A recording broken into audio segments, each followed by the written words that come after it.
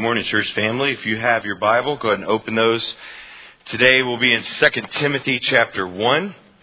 Thank you for being here today. I'm honored to be the pastor and to preach at this church. Today we read from 2 Timothy chapter 1. We read from verses 1 through 11. And this is the third and final week of our series of our identity in Christ. Now, I would imagine some of you are asking, why are we taking a break from the Gospel of John to unpack our identity in Christ? The reason we're taking a 3-week break is because of our mission.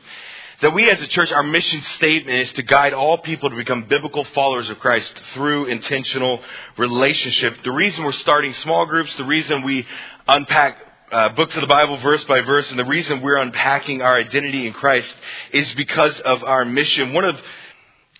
In churches, I talked about this the last couple of weeks. In churches, we talk about how the gospel saves me, but not how the gospel changes me. That the gospel gives me abundant life now. And one of the most profound changes that happens because of the gospel here and now is our identity change in Christ Jesus, which is why we are unpacking who I am in Christ. And today we're in 2 Timothy chapter 1, we're reading from verses 1 through 11. And I came in with kind of one idea of our identity in Christ.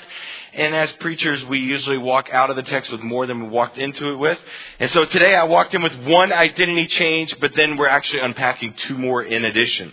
So notice 2 Timothy chapter 1, who am I in Christ? How does the gospel change me now? It says this: Paul, an apostle of Christ Jesus by the will of God, according to the promise of life in Christ Jesus. To Timothy, my beloved son, grace and mercy and peace from God the Father and Christ Jesus our Lord. I thank my God, whom I serve, with a clear conscience the way my forefathers did, as I constantly remember you in my prayers night and day, longing to see you, even as I recall your tears, so that I may be filled with joy. For I am mindful of the sincere faith within you, which first dwelt in your grandmother Lois and in your mother Eunice, and I am sure that it is in you as well. For this reason I remind you to kindle afresh the gift of God, which is in you through the laying of my hands. For God has not given us a spirit of timidity, but of power and of love and of discipline or sound mind. Therefore, do not be ashamed of the testimony of our Lord or of me, his prisoner, but join with me in suffering for the gospel according to the power of God. And this is the gospel, who has saved us and called us with a holy calling, not according to our works, but according to his own purpose and grace, which was granted us in Christ Jesus from all eternity, but now has been revealed by the appearing of our Savior, who is Christ, named Jesus, who abolished death and brought life and immortalities to life through the gospel, for which I was appointed a preacher and an apostle and a teacher. Amen. The word of the Lord is perfect, restoring the soul. The testimony of the Lord is sure, making wise the simple. The precepts of the Lord are right, rejoicing the heart. The commandments of the Lord are pure, enlightening the eyes. The fear of the Lord is clean, enduring forever. The judgments of the Lord are true. They are righteous altogether. Your word is more desirable than gold, yes, than fine gold, sweeter also than honey in the drippings of the honeycomb. Moreover, by them your servant is warned. In keeping them there is great reward. Amen. Today we are in part 3. Today we're picking up where we left off last week. We really have for 3 weeks been answering the question, how does the resurrection really changed my life? This is the third and final week in our series. And for 3 weeks, kind of the image I wanted to leave you with is that I'm your spiritual optometrist, your spiritual eye doctor. I wanted to prescribe the exact thing that you needed to see the world correctly. For 3 weeks, the glasses that I prescribed to each of us are, the lens is your identity in Christ. Because only when you can truly answer the question, who am I in Christ? Only when you have somewhat of an understanding of that question, who am I in Christ, can you really, truly see the world correctly. So, who am I in Christ? 2 weeks ago, we unpacked 2 Corinthians chapter 5, that now because of the gospel, because of what Jesus Christ has done on the cross, and because of the gift of eternal life, who am I now? That I am a new creation. Because of Christ, I'm a new creation, so I should see myself, others, and my mission in this world as new. Last week we unpacked 2 Corinthians chapter 1 as well as a couple different verses. Who am I in Christ? Based on last week, that I am permanently secured for salvation. Who am I in Christ? In Christ, I am permanently secured for salvation to God through the seal and guarantee of the Spirit. What does that mean? That there is nothing I can do to ever lose my salvation. If I do nothing to earn it, then what can I do to lose it? That at the moment I believe in Jesus Christ, at that moment my identity, my eternal destiny has been permanently secured. I am sealed by the Spirit to God. And today we unpack another one. Because in churches we hear about how the gospel saves me, but not how the gospel changes me. How else does the gospel change me? If you have your notes, I would encourage you to grab them. If you can get up if you want to and sneak out. I won't be too distracted, or you can grab it on your way out. But on the back of your note sheet, if you have that, there are actually 50 different changes that happen on this side of heaven at the moment you believe in Jesus Christ. 50 things. Now that is a list far too long for my seminary professors to allow me to share with you all.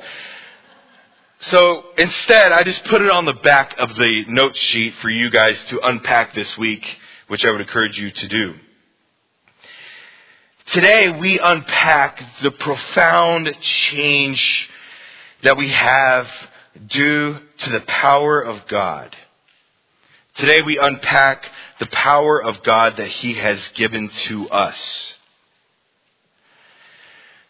Now, allow me to illustrate the power of God and how it changes my life. Now, I'm sure most certainly were wondering what this was up here for. I had one last week as well. And if you're wondering where the additional lamp in the foyer went, here it is. Okay. Sorry to you if you're wondering if it was stolen or not. The preacher stole it, although, anyway, it's not sin. Well, maybe not. Okay. So this is a lamp. Okay. Now, what can you tell about this lamp right here and now? Number one, that there was a designer, that somebody thought it through, that somebody designed the way it would look, that somebody had enough care for it, that they designed it for a purpose, not to just sit up here and collect dust. But that number one, someone designed it, and number two, that it is designed for a specific purpose. That if you have a lamp sitting in a storage unit, then it's what? That it's not serving its designed purpose. That it may look good on the outside, but if it just sits in a storage unit without sharing light, then it's just collecting dust. But what is required for this lamp to serve its purpose? It must be connected to power. It's the same with us. That without Christ, we may look good on the outside, that God has designed us for a specific purpose, but if we are not connected to the power of God, that we cannot truly serve our purpose in this world. Part of our purpose in this darkened age is to shine light. But in order to really shine light, to shine the gospel to the ends of the earth, we must be and we must live according to the power that is given to us. That without us connecting to the power of Christ, without us discovering who we truly are, then we will be lifeless, looking good on the outside, but not serving the purpose that God has given us. Today I want to talk to you about the power of God that He has given to each of us who are believers in His name. But what's amazing about this power is that it not only changes my life, but it sends ripples, so to speak, for generations to come. That it allows me to serve His purpose in this darkened age. That only when I'm truly connected to the power of God can I really live as I should. The power of God is what we see in 2 Timothy chapter 1. So if you have your Bible, turn to 2 Timothy chapter 1. If you're unfamiliar with where that is, that's towards the end of the Bible itself. 2 Timothy is a really small book of the Bible. It's only 83 verses in totality. But in order to really appreciate a book of the Bible or any passage of Scripture, you'll have to forgive me for unplugging this because it is only slightly blinding me. Okay, so anyways, sorry. But we will very quickly unpack the context of our passage. It is, to kind of give you an idea of the importance of a context, I said this a couple of weeks ago, it is difficult to understand the game of football without understanding the rules or the playing field which it is played on. The context is kind of similar to a football field. It's the rules, it's the playing field at which the passage lies. There are 7 types of writing in the Bible. There are narrative, which is story, similar to the book of Genesis, parts of Exodus. There is narrative, there is poetry, there is wisdom, there is prophetic literature writings, there is apocalyptic writings, there is legal, and then there are letters written. The book of 2 Timothy is a letter. 2 Timothy was a letter written by Paul to a young man named Timothy, who was a young pastor, who was living in an age of immorality, in an age that lacked truth. 2 Timothy concerns the personal walk of a Christian, a true servant of Christ in a day of apostasy and immorality. You think about 2 Timothy is a perfect letter for our day and age. That because of our culture, as our culture slowly walks away from the truth of the Scripture and the truth that we find in the Bible towards an era of subjectivism, that we find in 2 Timothy how we should live in this age, in an age that is moving away from the truth of the Scripture towards postmodernism. So Paul instructs Timothy on how to live in such a world of immorality and a lack of truth. And if you would read the book in its totality, then you would see that 2 Timothy is really Paul's final words. It's almost as if Paul knows he's about to die, and he pens to Timothy a last bit of instruction before he departs for heaven. Now, as I've already mentioned, as we walk into 2 Timothy, as this is kind of the context of our passage, it is a letter written by Paul to a young pastor. You know, when I was unpacking this text, I kind of came in with one central idea, one principle of how the gospel changes my life. And then famously, as preachers, I walked out with 2 more. So I want you to see 3 different principles of change. There are 3 changes that happen because of the gospel at the moment I believe in Jesus Christ. Notice the first principle is found in verse 5, but we will begin with the context of verse 5 in verse 1. Paul, an apostle of Christ Jesus. That word Christ there is the Greek word Christos, meaning it's a designation, meaning that Jesus is the anointed one, the Messiah. Paul, an apostle of the Messiah Jesus by the will of God, according to the promise of life in Christ Jesus, to Timothy, my beloved son, grace and mercy and peace from God the Father and Christ Jesus our Lord. I thank God, whom I serve with a clear conscience the way my forefathers did, as I constantly remember you in my prayers night and day, longing to see you, even as I recall your tears, so that I may be filled with joy. What kind of relationship does Paul have with Timothy? If he remembers tears, then what kind of relationship does he have? One that is intimate, one that know each other from the inside out. Verse 5, for I am mindful of the sincere faith within you. But notice this next phrase, which first dwelt in your grandmother Lois and your mother Eunice, and I am sure that is in you as well. For this reason I remind you to kindle afresh the gift of God which is in you through the laying on of hands. What is really going on here? We have the beginning of the book called the prologue. We see Paul being introduced in the letter of 2 Timothy, but what else is going on here? You know, I was unpacking this text this week. I didn't notice this at first, but there's a generational thing going on. Notice verse 2. What does it say?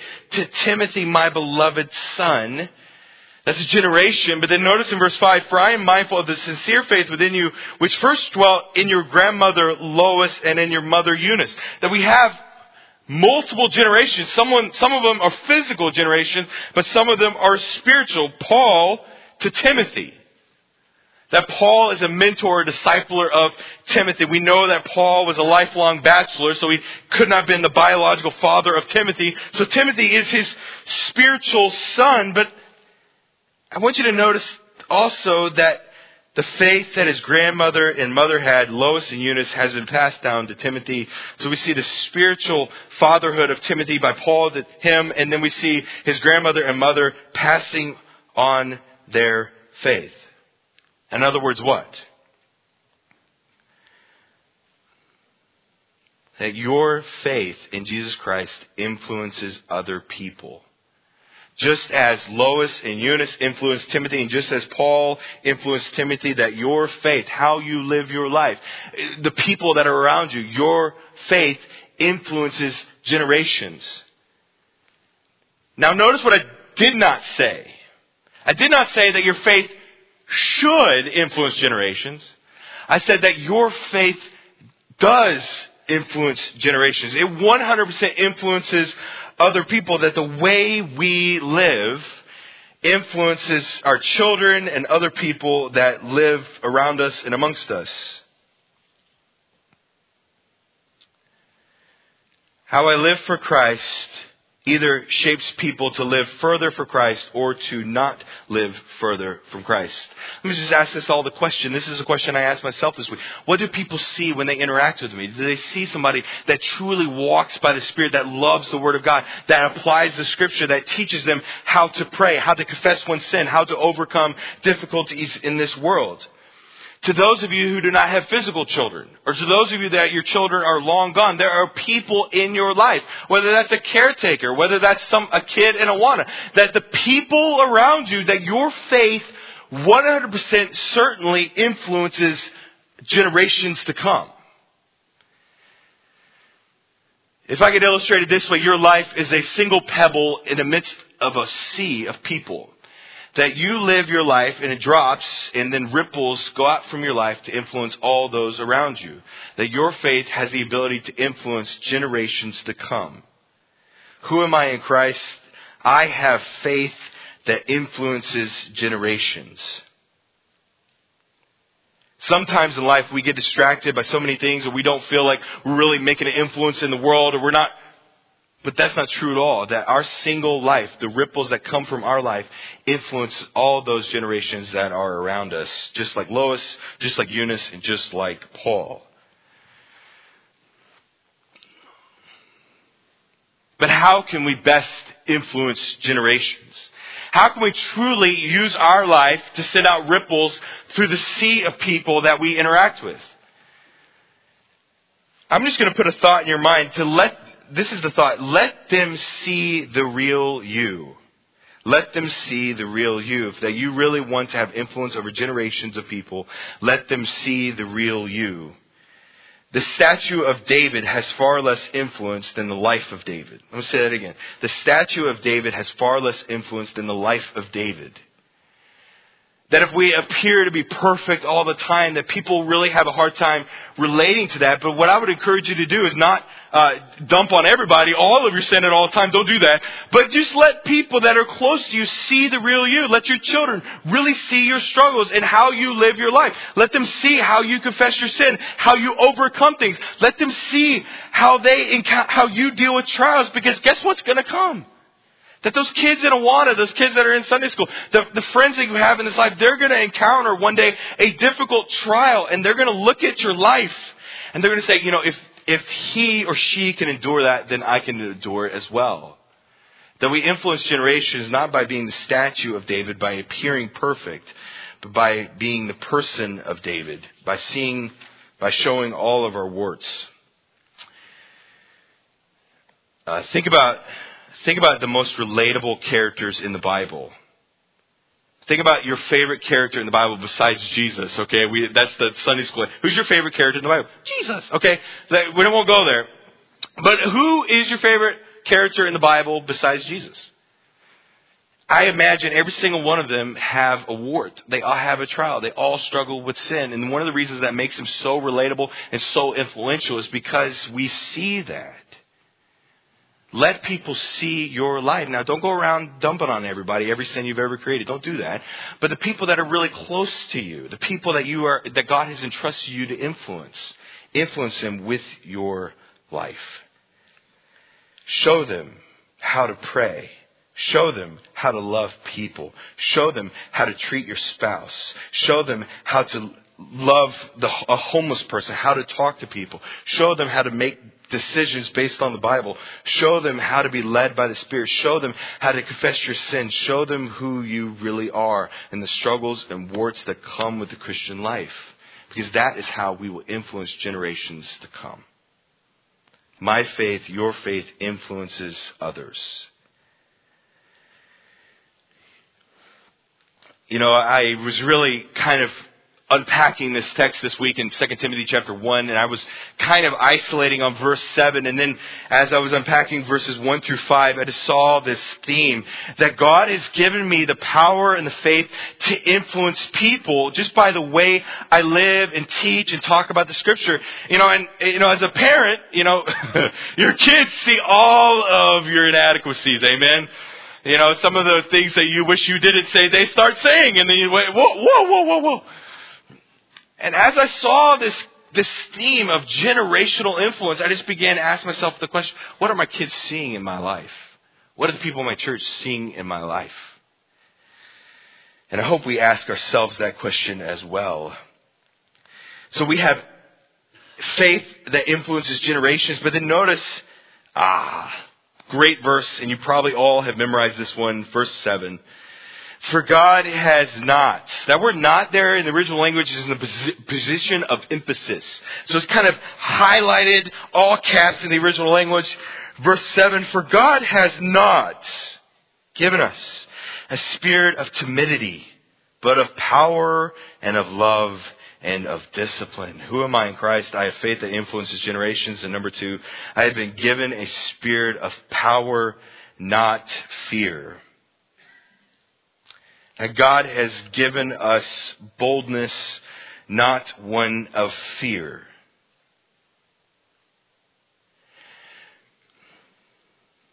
Think about all the times in the Scripture that it commands us to not be afraid.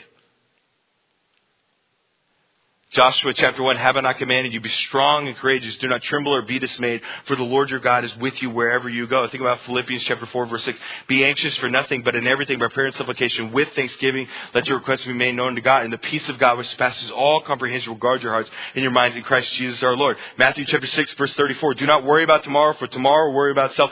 Today has enough trouble of its own. What's the theme in all of it? Is fear. That God has not given us a spirit of fear, but of power and of love and of discipline over and over and over again. The Bible commands us not to be afraid.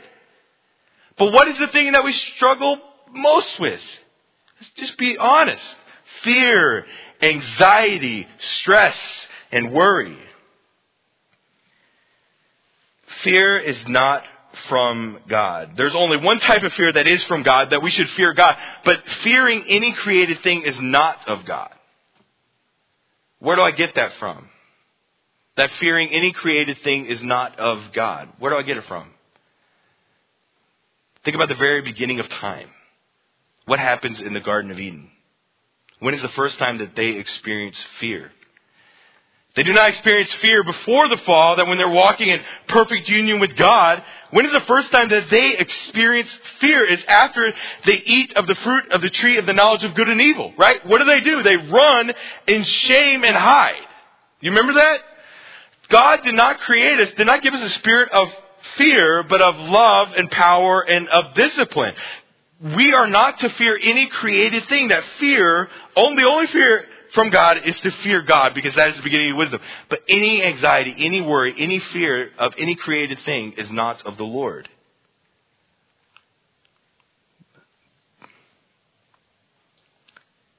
We often get that reversed, though. Oftentimes we fear what is created and we do not fear the Creator. That we fear created things, but we do not fear the Creator of things. If we are truly honest, we all, probably on a daily basis, struggle with fear. If you're driving on the Parkway, by the way, Martin Road, they ticket you. If you drive underneath Martin Road, you probably experience fear. All right? We experience fear all the time itself. Do I have enough money for retirement? What will they think of me? Are my kids safe? Is my job secure?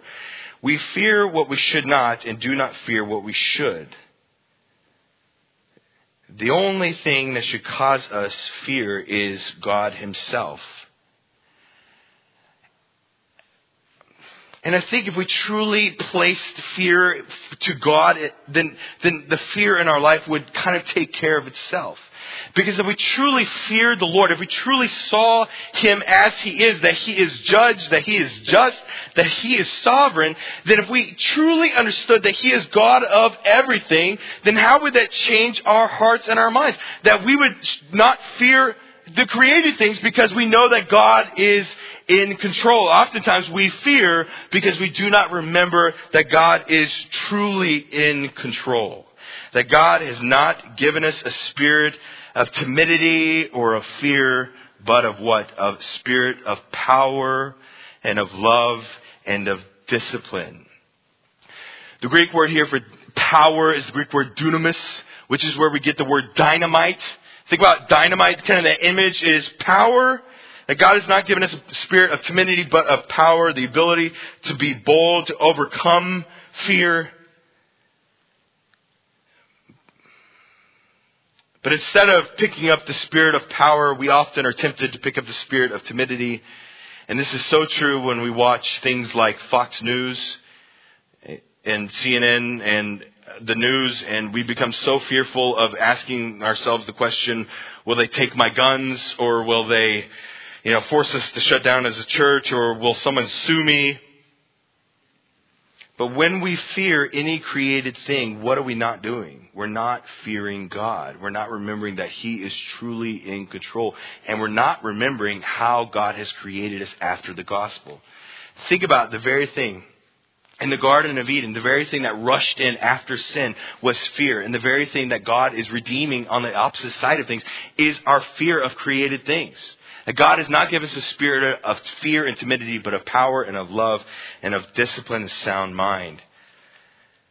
But the question is also, what is the relationship? What is the relationship between power and love and discipline?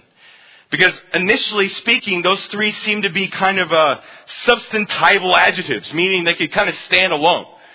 But I think that there's a relationship between those three words of love, discipline, and of power.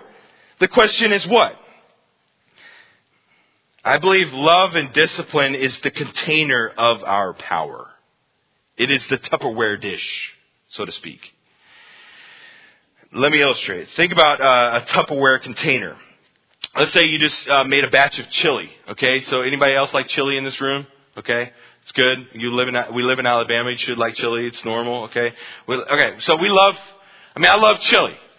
So, but what's required if you want to store that thing? You gotta leave it in a Tupperware dish, alright? And put it in the refrigerator for tomorrow, right?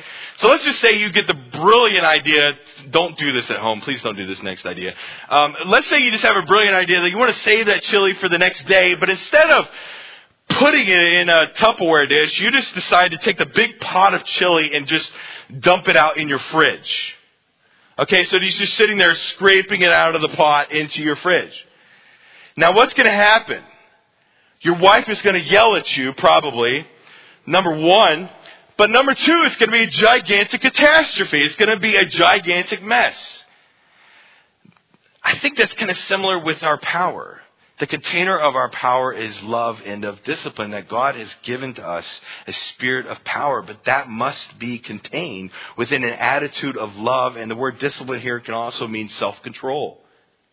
And if you think about that, it makes sense of that word power. That our power in God should be contained in an attitude of love and in self-control. Because if you do not have those things, guess what's going to happen? You're going to make a big mess, right? With your life. Oh, God gave me power. I'm just going to... We contain the power of God in an attitude of love and also in an attitude of self-control. We must use the power that God has given us to set aside our fear and to love others and to be self-controlled. Fearing any created thing is not of God. Who am I in Christ? I have a faith that sends out ripples that can influence generations to come. Who else am I in Christ? I have been given a spirit of power, not of fear. But God has not just given us a spirit of power just to make ourselves feel a little bit better about our lives, but we're supposed to use that power for one particular purpose especially. Notice verse 8. Therefore, do not be ashamed of the testimony of our Lord or of me, his prisoner, but join with me in suffering for the gospel according to the power of God. If you have your pen, circle that word therefore. What I say, I believe that's the Greek word un there. I do not have a Greek manuscript up here with me, but I believe that word is the Greek word un. And what is it therefore? And therefore is drawing a conclusion. Therefore, because of verses 1 through 7, therefore I am to not be ashamed of the testimony of our Lord, that the power that God has given us should be contained within an attitude of self-control and love, but that power should be used to what? To let us share the gospel, to not be ashamed of the testimony of our Lord. Do not be ashamed of the gospel of Jesus Christ. What does it say in Romans chapter 1, verses 16 through 17? For I am not ashamed of the gospel, for it is the power of God for salvation to everyone who believes, to the Jew first and also to the Greek. For in it the righteousness of God is revealed from faith to faith. As it is written, the righteous man shall live by faith. The power that God has given us at the moment of salvation is not just given to us to make ourselves feel a little bit better about our lives, but the power that God has given to us should cause us to be lights to the darkness, just like this lamp. That without tapping into the power of God, we just kind of sit here and collect dust. But the power of God is given to us so that we would shine the truth of the gospel and the good news to the darkest parts of the world. So then, friends, in verse 8, let us not be ashamed. Let us not hide our faith under a bushel, but let us be bold.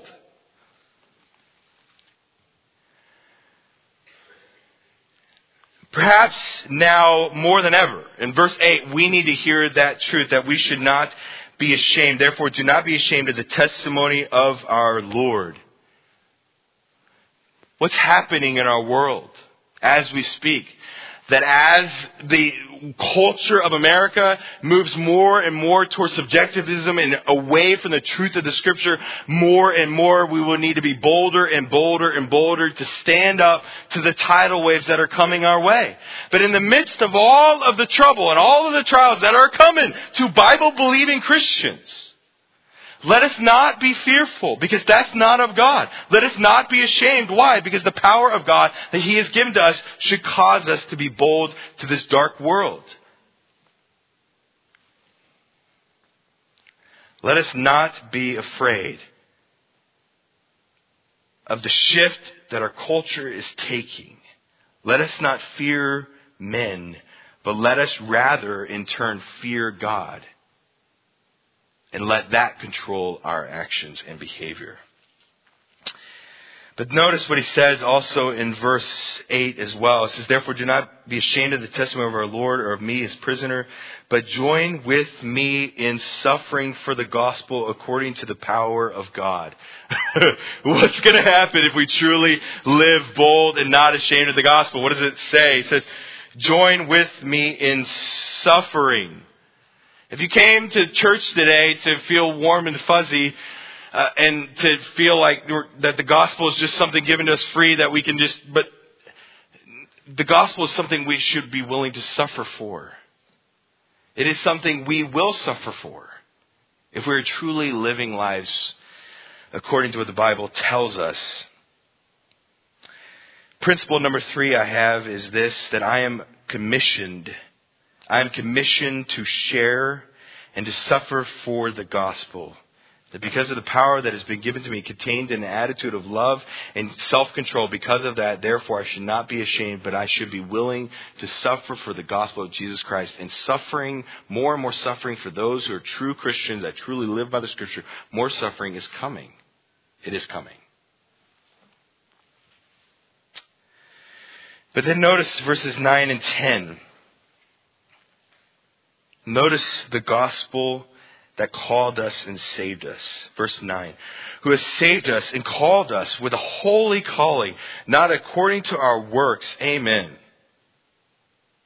Who has saved us and called us with a holy calling, not according to our works, but according to His own purpose and grace, which is granted to us in Christ Jesus from all eternity, but now has been revealed by the appearing of our Savior, who is the Lamb of God who takes away the sins of the world, by the appearing of our Savior, who is Christ, who is the Messiah. His name is Jesus, who abolished death. So the very thing that was ushered in the Garden of Eden is the very thing that Jesus Christ has redeemed. The very thing that was ushered in fear is the very thing that Christ has come to do away with. That we have a spirit of power, who has abolished death and brought life and immortality to light through the gospel. Can I just read those two verses one more time? Who has saved us and called us with a holy calling, not according to our works, but according to His own purpose and grace, which was granted us in Christ Jesus from all eternity, but now has been revealed by the appearing of our Savior Christ Jesus, who has abolished death and brought life and immortality to light through the gospel. Who am I now in Christ? How has the gospel shaped not only my eternal life, but also my earthly life? And number one, God has given me a faith that influences generations. That God has given me a spirit of power, not of fear. And that number three, that I am commissioned to share and to suffer for the gospel.